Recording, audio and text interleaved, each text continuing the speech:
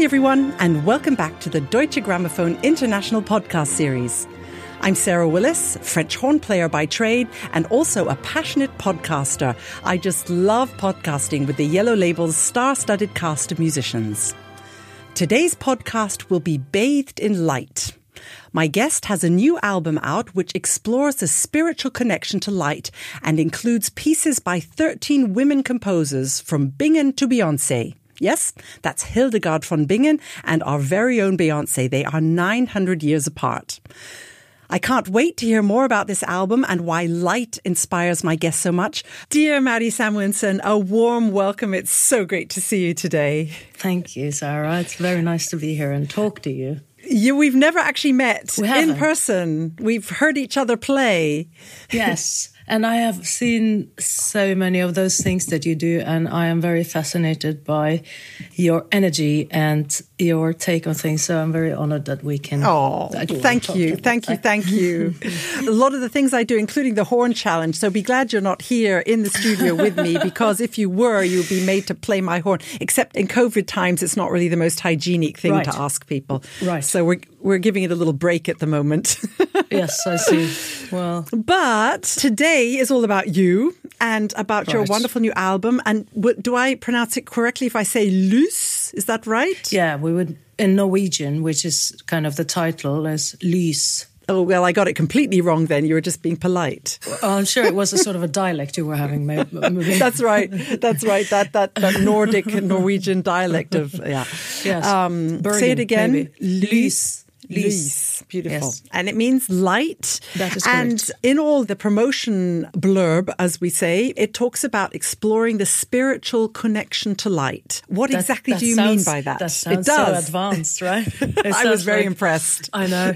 I was even very much impressed myself. I think it's as simple as I wanted to experiment or explore a bit the various aspects of light, what it does to us, what it does to the world, and kind of tell a story with different light. Light is not only positive, light is not only bright, maybe. So then I started diving into music and composers that, I thought could help me explore that story. But why light? I mean, I read that the idea came during a delayed plane flight. That is true. So you were sitting in an airport thinking, I'm going to explore light. What was happening in that airport? Well, I lost my flight, right? And this was before COVID. And I was sitting there, and I think as I'm trying to do a bit different things than just another violin concerto or another recording of the Brahms sonatas, I try to challenge myself to come up with new ideas. They're not often very good. Actually, mostly they're not good at all. But then sometimes it's something that I want to follow more. And this is actually what happened at that airport. And I immediately called Christian as in Christian Bazzura, who's been my A&R with Deutsche Grammophon for several years. And we started exploring the idea of aspect of light and which composers we wanted to reach out to. And so there it kind of just, the ball started rolling. And actually then we went a bit away from the idea and then we came back to it. And that's always an interesting path. So did you come up with 13 composers straight away? And where did you get the idea that there should be only women composers? I mean, there's all these questions that I'm dying to find out the answers to. Right. I mean, the majority of the composers are women that I am very much admiring their world, the sound world they're kind of having, the soundscapes or what you can call it. And Hildegard von Bingen has always, I mean, it was a bit hard to call her, but she's been a long-time favorite. And of course... A very long time. Absolutely. I had to go for one of her choir works. You mean she wasn't on Zoom? She wasn't. No, she wasn't available. And then, of course, it's a teamwork. I have my team, and together with a team at Deutsche Grammophon, we all together came up at the end with this group that we're Did you know them all? Because I actually, to be very honest, didn't. Right. I knew a few, but not many. The same actually for me. I know personally a few of them, and then I've heard about many of them and know their work. So I called. I have a tendency to just reach out to people. I mean, the worst thing that can happen is that they say no, right? Yeah, so they obviously didn't. Well, yeah. And then there are some where schedules didn't fit for kind of personal meetings and so then we have rearranged some pieces that goes for Beyonce, for instance. Yeah, we're going to get onto her in a moment, of course. I was so impressed with that. And also, it's very, in the list, it just said, you go from Margaret Hermann to Hildegard von Bingen, and then it just said Halo. It didn't say in my list I had, and I was like, Halo? I never heard of that composer before. Right.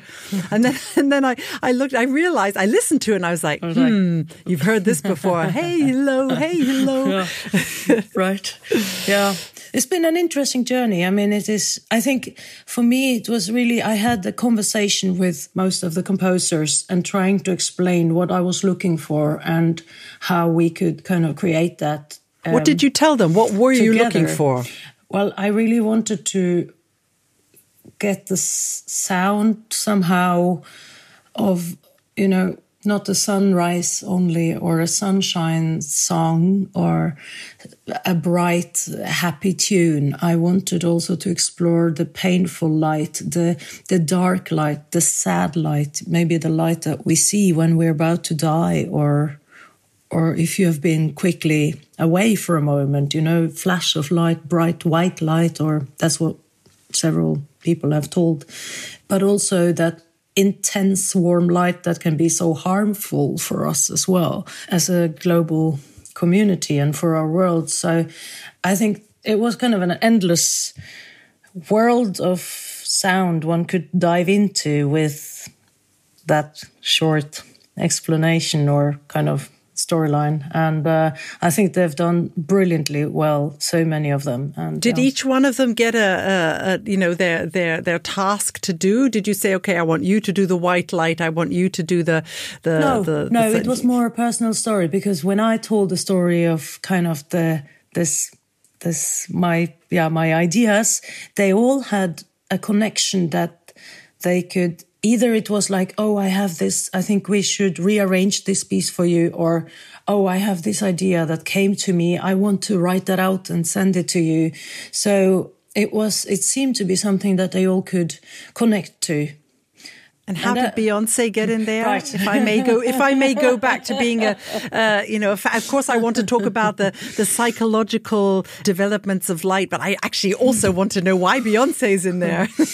Well, it's one of my favorite pieces of Beyonce, and this is not only my project. As I said, we are several people sitting around a table, and there are discussions, there are ideas coming on, and some of them are taken, some of them are thrown, and then. We wanted to explore how I had actually listened to a version of Halo with the Norwegian singer Ane Brun, and that was done so intimate and so delicate that it was almost like a new song. And then we thought, what if we explore a bit in this direction? Yours is it's a very intimate thing. I mean, it really is it's not your normal pop song. It's really very, very touching. I think Abbott, the arranger, has done a fantastic work in capturing kind of the essence, but still something unique. So, did you send it to her? I haven't actually been in touch with her yet. I'm about to. Maybe I should send her a friend request somewhere. I'm sure she wouldn't mind. Let's just hope she doesn't say, no, you can't use it. No, I don't. I think we're past that. But yes, I'm sure. I hope so.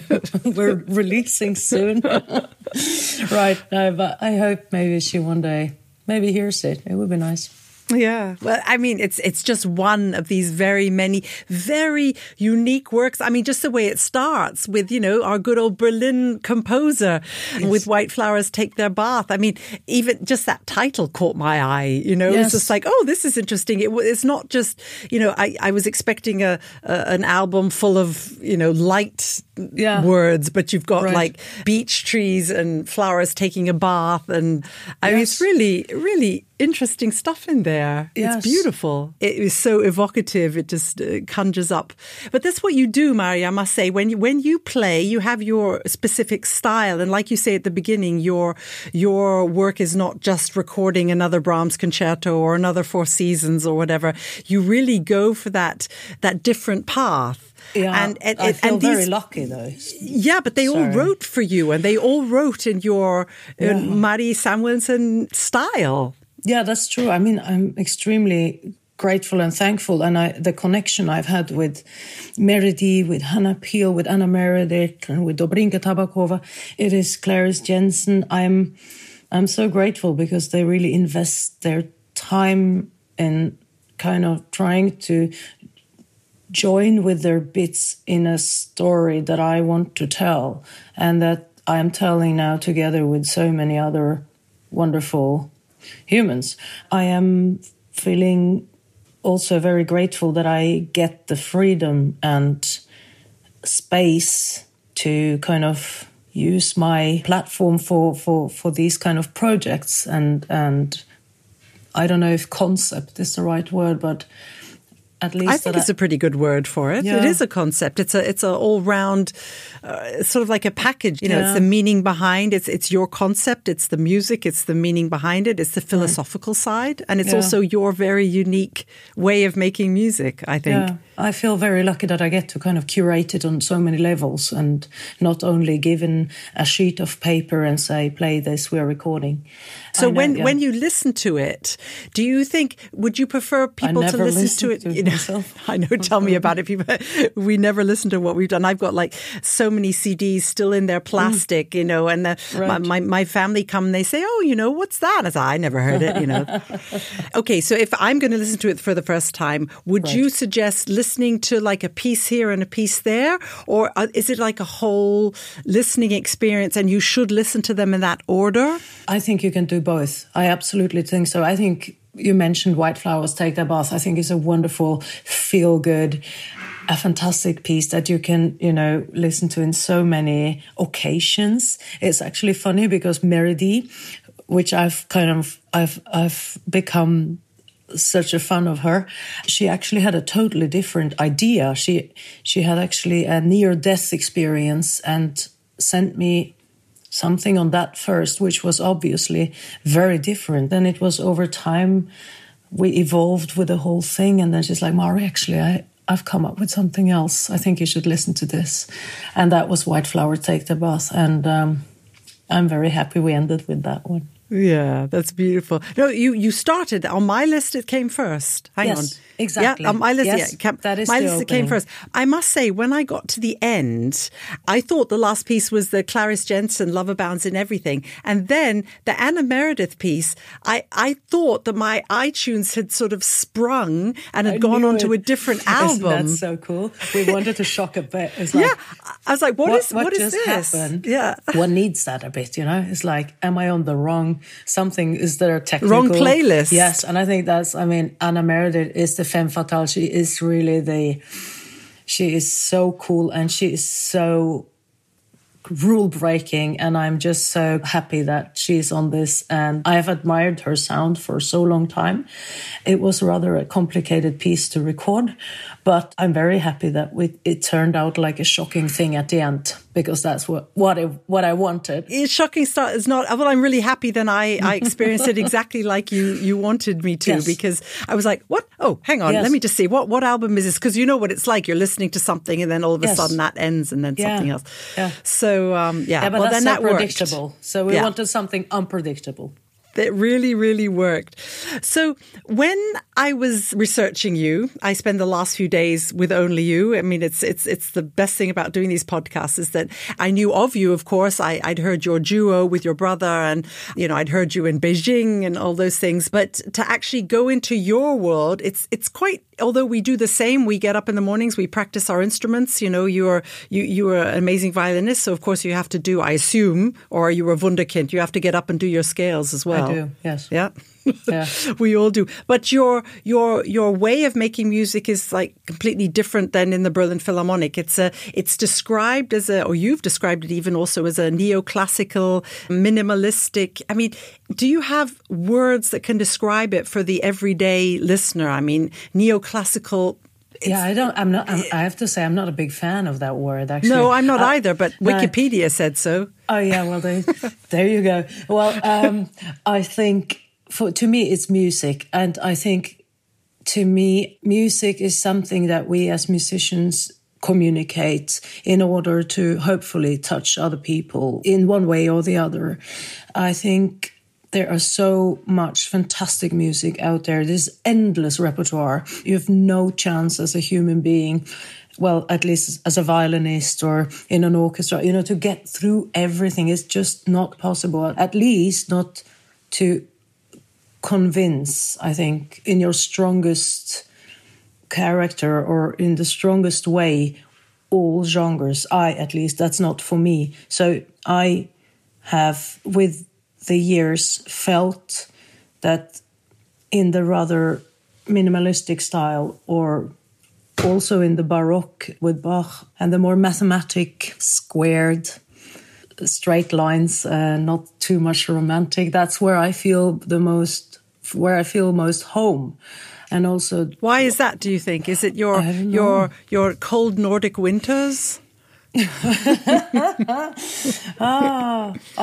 really interesting. Yeah, maybe. I guess it's personality. We're different human beings. We are having different chemistry with our instruments and with our, touch of. Maybe that's why there's not so much Bach music for French horn, because we're all much wilder types, and we like to play Strauss and Mahler. Yeah, maybe. I don't know, but I at least that's what I felt like. Why should I then spend these years that I have trying to do things that others are doing maybe so much better than me, when I can kind of just focus on the things that I think I want to kind of focus on, and where I feel that's my little window there. So, well, you're doing something very right, because when I went onto your Spotify page, like 7 million streams, horn players can only dream of such things. Oh, my goodness. I mean, that must have been from someone else that I've joined. No, but your music has this appeal. It has the meditative quality as well. I mean, what do you think that is? I mean, please don't be modest here. I'm the British one, not the the Brits are always like, oh, no. But what do you think is the appeal of the music of what you do? Well, I think the whole music listening, I think that's changed enormously, right? With all the platforms, we are, of course, putting on a CD and listening to that, but we're not only doing that. We are having the music with us all the time. We are using music more as therapy, I think, as human beings. We're using it to get up and come up and wake up. We're using it to come down, to study, and to get into the mindful zone. And, so I think that opens also up the discussion on, or not the discussion, but maybe the possibility on putting more emotional words on how we feel when we listen to this and this music, or why we listen to this and this music.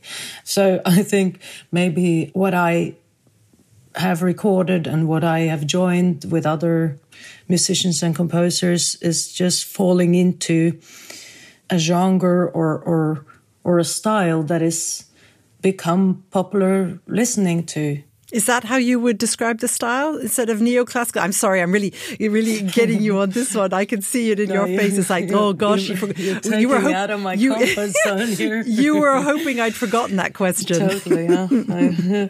I don't want to kind of get stuck in one box. I always try to challenge myself to look out of the window and look into new things. I mean, after this one now, I will want to come up with something new, and you never know if you put together a new collection of music and bring that project out. You never know if it's going to be a success or not, but I'm willing to take that risk, and I'm willing to continue taking that risk, because I feel that it's very rewarding for me as a communicator. And also when I play these pieces live, which is what it's also now finally coming back to. Oh, I totally hear you. I just think there's so much to be said for projects that you can curate yourself. And like in the old days, you'd basically be told, oh, you're recording Tchaikovsky with that orchestra, and you turn up and you record your Tchaikovsky and then you go home. Yes. But this takes so much more. This is like you're putting your soul on the line with this, you know, because it's a whole, you're using your entire soul, your entire being to create this. So you're not just playing the violin on it. Yeah, well, I'm not doing everything. I'm not composing, of course. I give maybe some ideas and I can come with comments. The composers have been so open to me, and that is also fantastic. But yes, it is. I'm putting myself out there, and I think that's part of who I am. Do you miss your brother? Oh, you say it straight out, right? I do at times. Yes, I do. I also think that, as far as I know, we live once, and I think if you're not in it 100%, if you don't want to be in it 100%, do something else. I think music is today on such a level that if you want to be out there and play concerts and record, it takes really all of you. I think for my brother that he wanted to devote all of himself to something else, and he's very happy, and we're having a very good relationship as sister brother. That's also nice. That's great. That's also very, very important. No, I sort of meant, did you, I didn't want to go into any family details you don't feel comfortable about. Oh, you can ask me anything, Sarah. Oh, here we go. But I mean, it's just also that having someone with you on the road, and having someone else you can bounce ideas off, you go your own way now, and it can be a lonely road, can't it? Oh, it is completely. Yes. I felt it. I think, we had the very last concert together in Istanbul, actually. Did the Philip Glass double concerto. And then we got to do one encore, and it was the Passacaglia, Handel Halvorsen, which we'd played hundreds of times. And then he packed the cello, and we flew back to Oslo, and he gave that cello to the investor. It was one of those very nice cellos. For a couple of years, I really felt, gosh, I'm alone. Then came COVID. And during that, I think many people felt alone. So yes, I think now I'm ready to, continue. So you're ready to get out there and share your light, share this new light with everyone. And that's really exciting. And what are you going to do? How are you going to top this one? Oh, you mean next? What's next? Yeah, what's next? I don't know. It's a process. It's a process. This Luis coming up with it and actually pulling it through, if you can say that, going for it, took some time. When being around, traveling, listening, meeting people, I think I get very much inspiration from that. And then you hear things, you pick up things, and all these little small things together can maybe become something new. You need a few more cancelled flights, I think. That's obviously your inspiration. You get your inspiration from there. I can hear a lot of nature in this album, I must say. Yes. And that I mean that's your background. That's where you came from. You were always very inspired by nature. So maybe that's airports and nature. That's a very good combination. It's a nasty contrast, isn't it? I know. Oh, it's awful. But yes, obviously nature for me, I mean, I'm living in Norway. I get to go out. I have the forest 2 minutes away. I have the water. I have mountains. It's a luxury. I feel very fortunate, yes. Thank you for this album. Really, it's been such a pleasure to talk to you about it. And I hope you're going to play some of it live in Berlin. I think I will. I think we've blocked some dates, and I think, I'm soon coming to Germany anyway. I'm always very happy when I can travel around and now play for people again. It's incredible, isn't it? It's just like, that's what we do. It's we don't just play the notes. What we play is our soul, and we need it's people an exchange on the other side. of energy, isn't it? Like back and forth. Yeah, like a podcast. Yes, absolutely. I feel it through the screen. Exactly. Mari, thank you so much for being with us today, and all the best for the album. And I hope next time you can be here in the studio with me, and then we'll go out to celebrate afterwards. Okay? I'd love to. excited. Looking forward. Thank you very, very much. Thank you. If you enjoyed this podcast with Mari and would like to hear future podcasts or catch up on past ones, we have had some fabulous guests, then please subscribe to us wherever you listen to your podcasts from. I'm Sarah Willis, and it has been a total pleasure being with you today. See you next time.